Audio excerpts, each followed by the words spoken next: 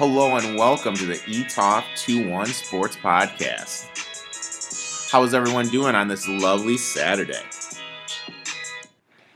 My name is Eric, the man behind ETOF 21 Sports. We got a great show planned for you guys today. As you notice, we got a little intro music to start. My buddy Oz, who does some beats and everything for some R&B singers. He's like, let me hook you up, so he hooked me up. Let me know if you guys like it. He sent me I think 8 beats. So let me know what you guys think about that opening beat. If you like it, dislike it, or you just want me to jump right into it. I just thought I'd try to spruce it up a little bit, give it a little intro. But anyway, like I said, we got a good show for you guys today. Unfortunately, like I said, life happens. I mean, Jesus, since the quarantine became over, it just seems like I'm way more busier than I normally am. Working on that draft guide as we speak, diving into that bad boy. Really excited to release that. Like I said, as soon as I'm able to get all my numbers done and crunch everything together, that will be dropping. I'm shooting for the end of July. I have a lot of stuff I factor in. Plus, I want to see where some of these free agents end up to improve the offensive line, defensive line, like Larry Warford. That is a key offensive lineman. If he goes to Chicago or hypothetically the Jets, that will make me grade up those players just because he will improve the offensive line. When people look at players, they really don't factor in the line. Case in point, you look at Derrick Henry. What happened this year? They added Schofield from the Rams, which immediately improved the offensive line. Now going into this year, they lose Jack Conklin, who's one of the better run blockers and a good pass blocker. And people expect Henry and Tannehill and A.J. Brown to put up the same production. It's amazing how people don't understand that all that stuff is correlated and leads to people producing. People don't look at offensive line and defensive line. So, I mean, that's just something to remember, and that's why I'm kind of waiting to drop it. I got rankings, projections, offensive line rankings, coaches' schemes, pace of play. It's crazy how much crap I've put together in this thing, and I'm not going to lie, I'm not sure if I'm going to charge for it or not. If I do charge for it, it'll be pennies on the dollar. And that brings me to the first thing I want to talk about.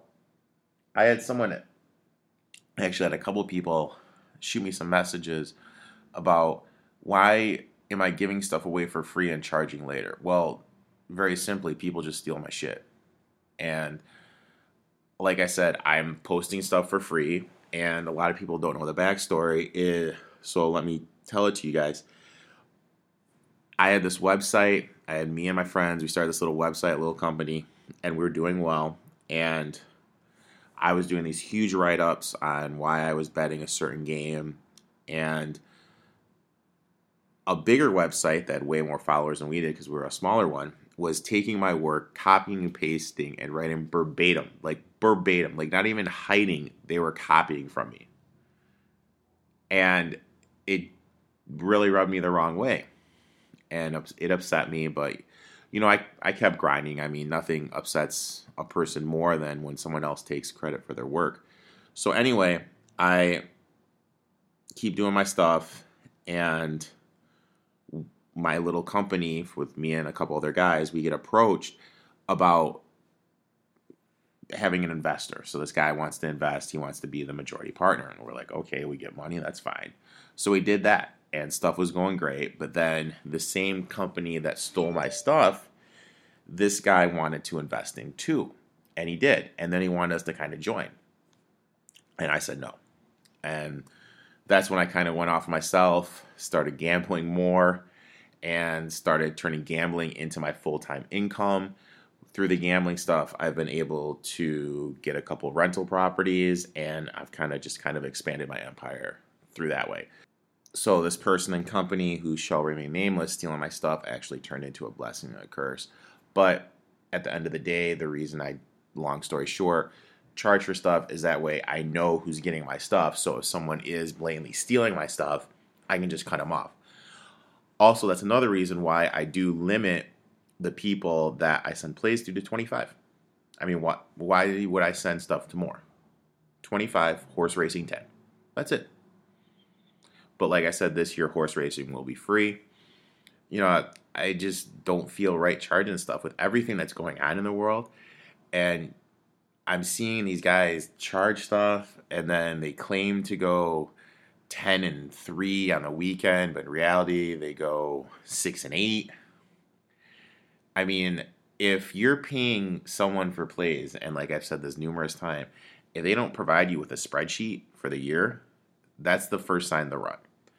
If they're on Twitter and Instagram and their comments are off, that's a sign to run. That means they're hiding stuff.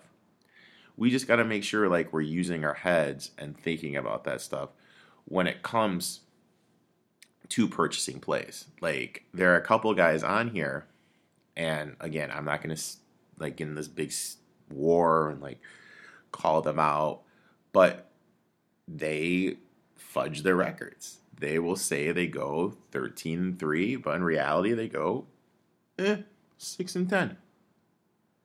And that should be a huge red flag. And if you're going to pay for plays, you guys have to be smart about it. I see these guys charging these astronomical prices. And like I said last week, selling you guys in the 100-unit play and everything. This is a long-term game.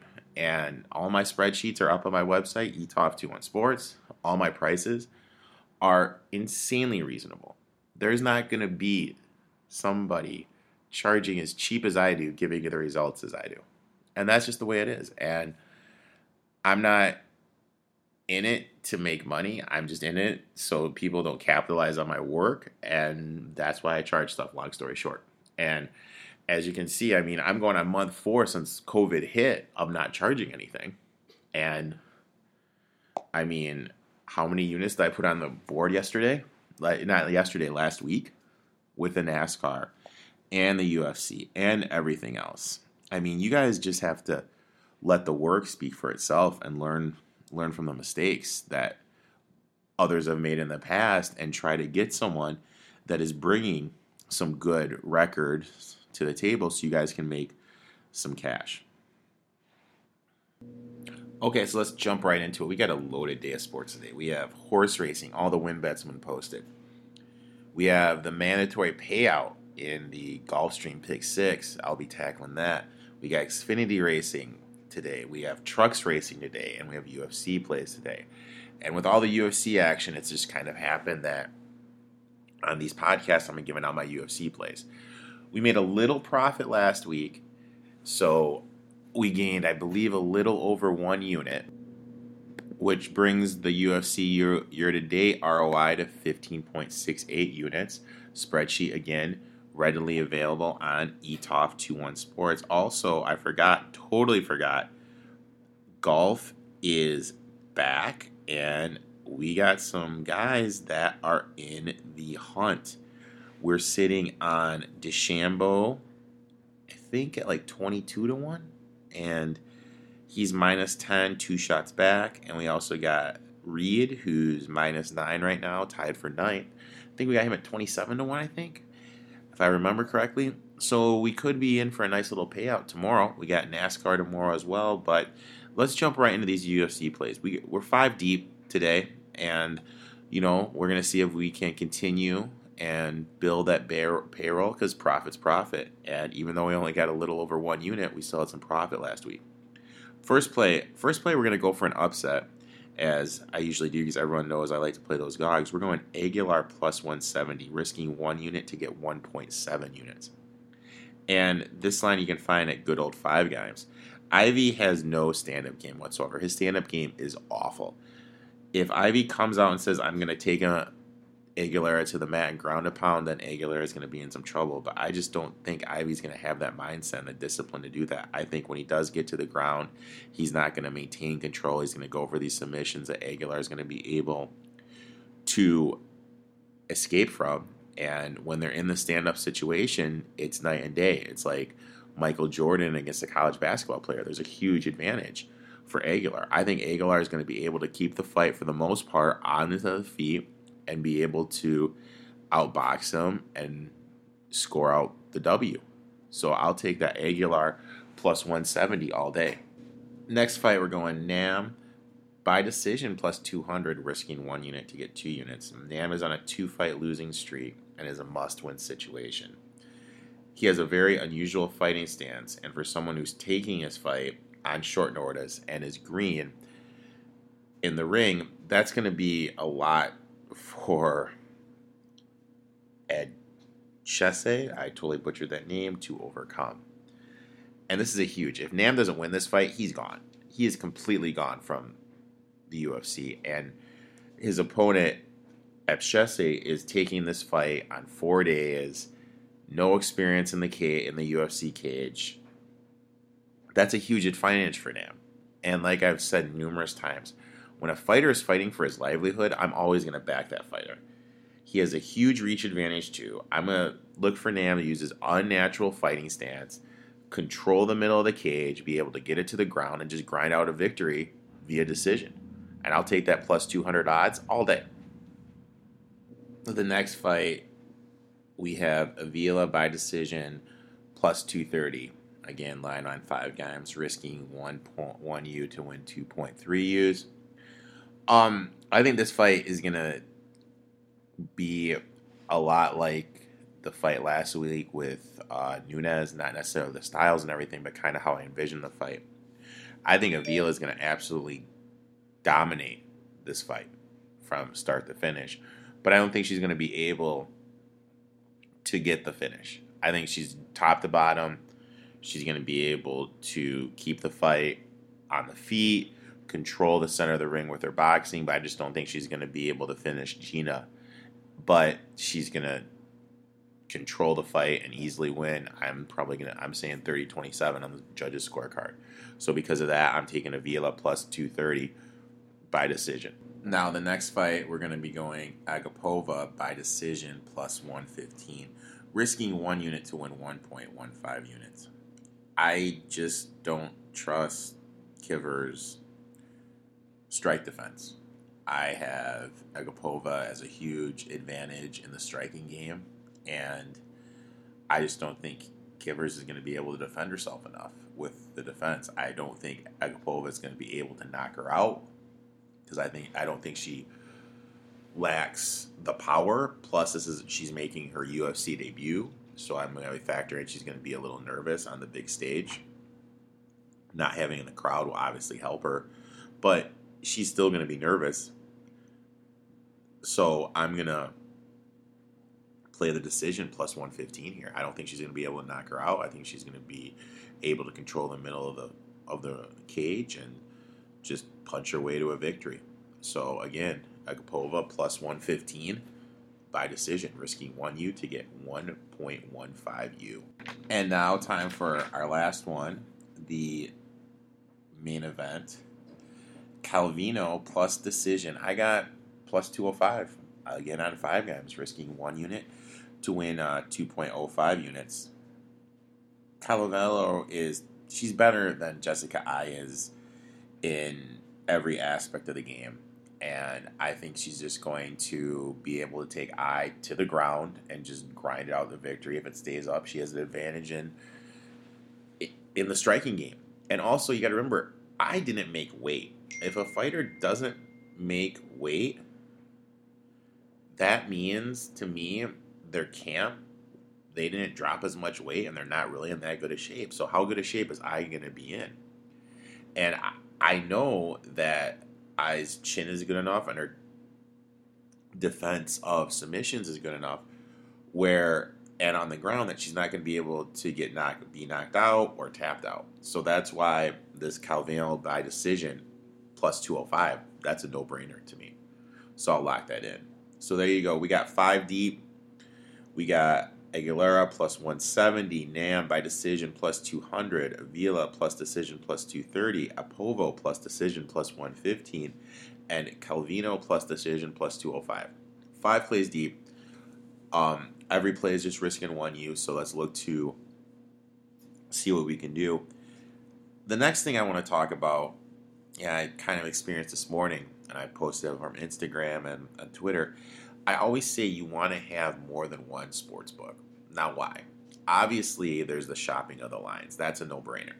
What do I mean by shopping of the lines? If someone has someone at +7, another line has them at +7.5, you obviously take the +7.5 at -110 odds.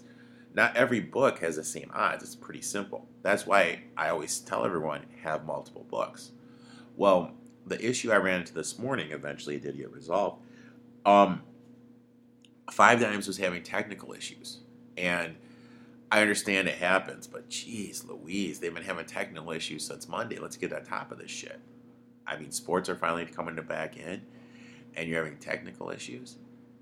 So, Five Dimes, I haven't had many issues with them. I've had a couple payout issues that eventually did get resolved.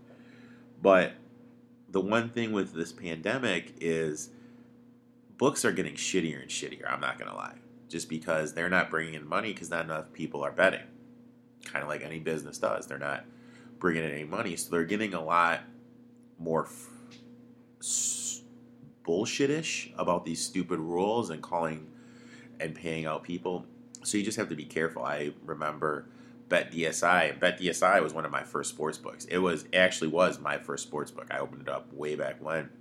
And I had a great relationship with those guys, and they were under the Bookmaker umbrella, which is under the Bet Crisis umbrella. And BetDSI decided to break away. And I got this email about it. And I was like, okay, I'll give them a shot. During the breakaway, they had technical issues. Money was missing from my account. Money was in my account that shouldn't have been there. Then it was missing. My balance was in the negative. It was just a shit show. I took every single dime out of that sports book and haven't done business with them again. And you're hearing horrendous stories about that. So that would be definitely one book to stay away from that I've had an awful experience with. And this brings me to another thing, and I've gotten approached by these sports books a couple of times where they say, hey, can you direct your customers to us? What will happen is you will get a percentage of every dollar they lose. So you'll get, what was the offer that was offered to me? I believe 10% of all the money that my clients lose. Why would I do that? I mean, like I said, I limited myself to 25 clients. Why would I hurt the 25 people that are loyal to me? And why would I ruin my reputation? But you have these other cappers out here that I see that do this 24/7, 365. So if a capper recommends to you a sports book, I would just take it with a grain of salt. And believe it or not, I probably actually wouldn't do it. Like I said, just because that's just the capper getting money back from you using the book. So I would just be really careful about that. But a little shorter podcast today. Like I said, life happens, but I did want to come out here, give my UFC plays. Unfortunately, we did just get knocked out of the pick 5 at freaking Churchill Downs. There's nothing more frustrating than getting knocked out of a pick 5 in the effing playoff leg. But there is just a absolute loaded day of horse racing and sports today. Xfinity, trucks, UFC. So hopefully we can get it going. Tomorrow we got what we got tomorrow? We got NASCAR tomorrow. We got WWE tomorrow. So we got stuff going on. So, like I said, stuff will start to get a little bit longer. I'm going to be having people come on here. We're going to be doing NFL previews. We're going to do fantasy football previews. Look for the draft guide. Thanks for tuning in on this Saturday the 13th. Be safe, be well, keep your social distance, and stay out of trouble.